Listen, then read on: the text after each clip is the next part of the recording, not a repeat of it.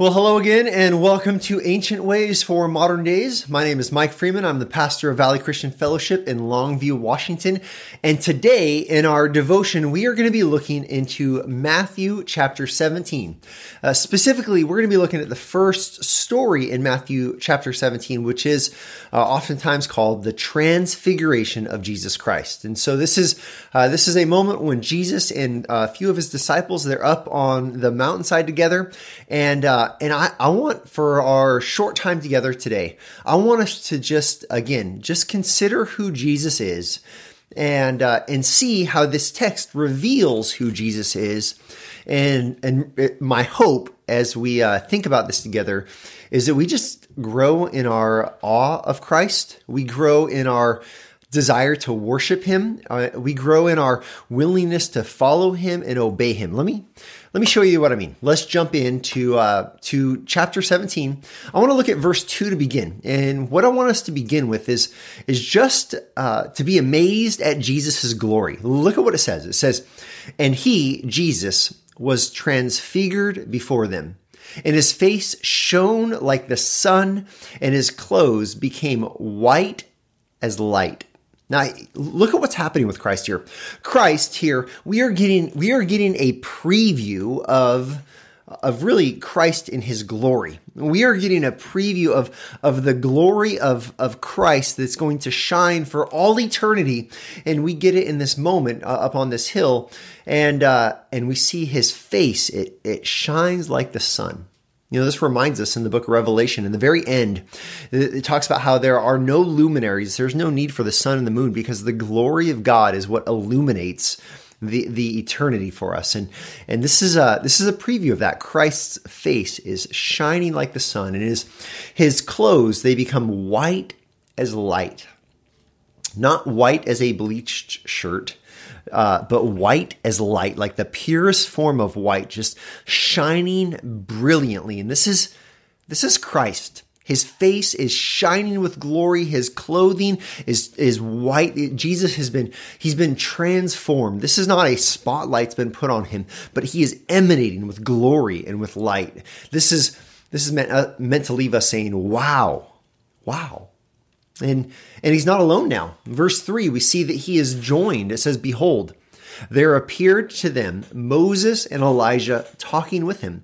And so Jesus now, he is talking with Moses and Elijah, who really, they represent the law and the prophets. Jesus is talking with those who represent the Old Testament revelation of the Word of God. This is the Word of God talking with the Old Testament revelation of the Word of God. Again, Jesus is, we don't have all the details here. We don't know the kind of encouragement he's receiving, but Jesus, he's now with these Old Testament saints, and he's conversing with them.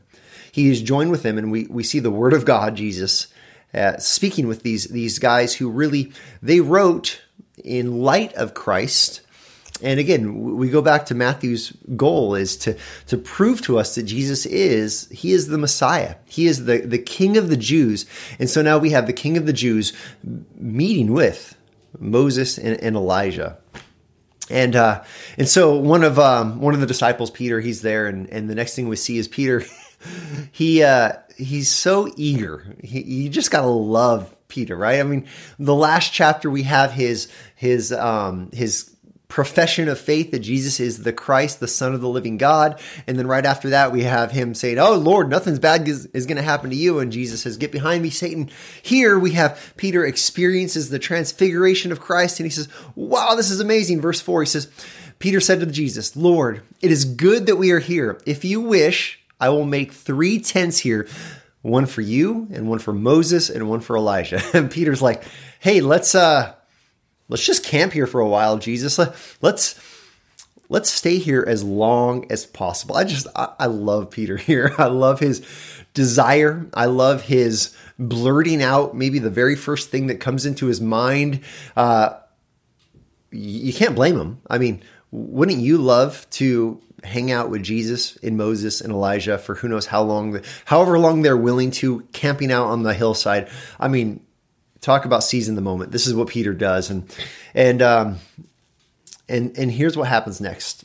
These words come out of Peter's mouth, and then the next thing is like Peter is still speaking, and then you have the voice of God speaking.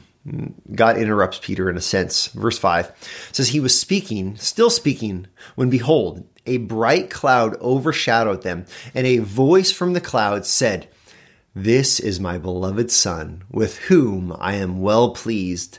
Listen to him. Now you got chapter 16. Peter's confession, Jesus, you are the Christ, the Son of the living God. You have chapter 17, the transfiguration. Jesus is brilliantly displayed in glory. Moses and Elijah are there. Peter wants to make some tents. And then the voice of God coming from this giant cloud says, this is my beloved Son, with whom I am well pleased. I mean, you can't help but be overwhelmed with the identity of Jesus here. He's shining in glory. And now the Father is speaking his approval over him from the heavens. He says, this is my Son, my beloved Son, with whom I am well pleased. And then you have this last phrase, listen to him. Listen to him, hear him, obey him, do what he says really is what this is saying. And so the disciples, they respond. It says, verse 6, when the disciples heard this, they fell on their faces and were terrified.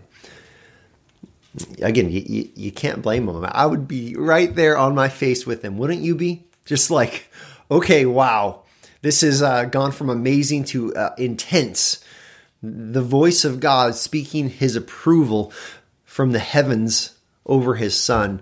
And so these guys, they hit the deck.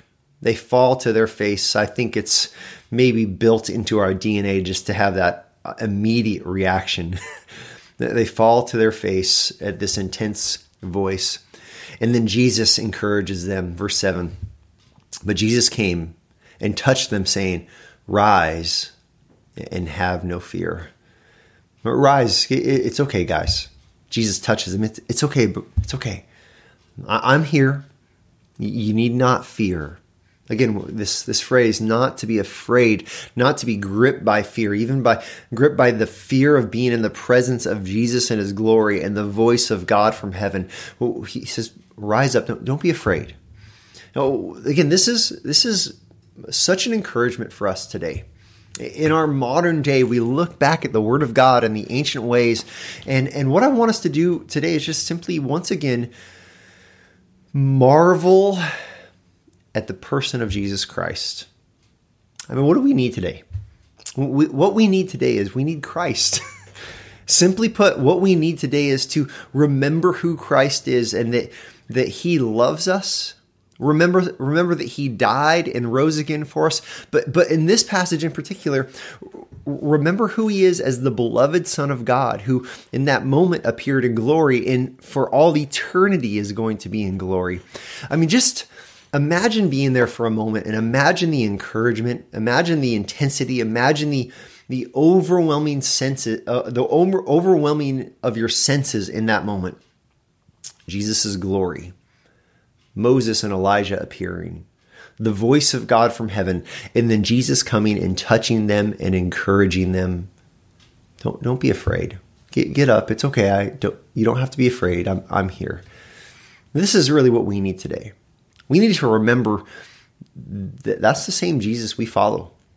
And the same Jesus who the Father says, this is my beloved Son, listen to him. Listen, we need to listen to Jesus. This short passage in a second, for just this moment we have right now, it is a simple reminder to marvel at Jesus, but don't just marvel at Jesus. Don't just say, let's set up some tents and camp here. Don't just fall to your face in awe as the voice of God proclaims his approval of his Son. Listen to Jesus. This is what we need to do. We need to remember to listen and to follow Jesus and everything he's instructed us. And so this is your encouragement today. Your ancient way for your modern day is to marvel at Jesus and then to allow your awe of Jesus, your love of Jesus, your being amazed at the glory of Jesus to move you toward an obedience, to following him, to listening to him, trusting him more and more.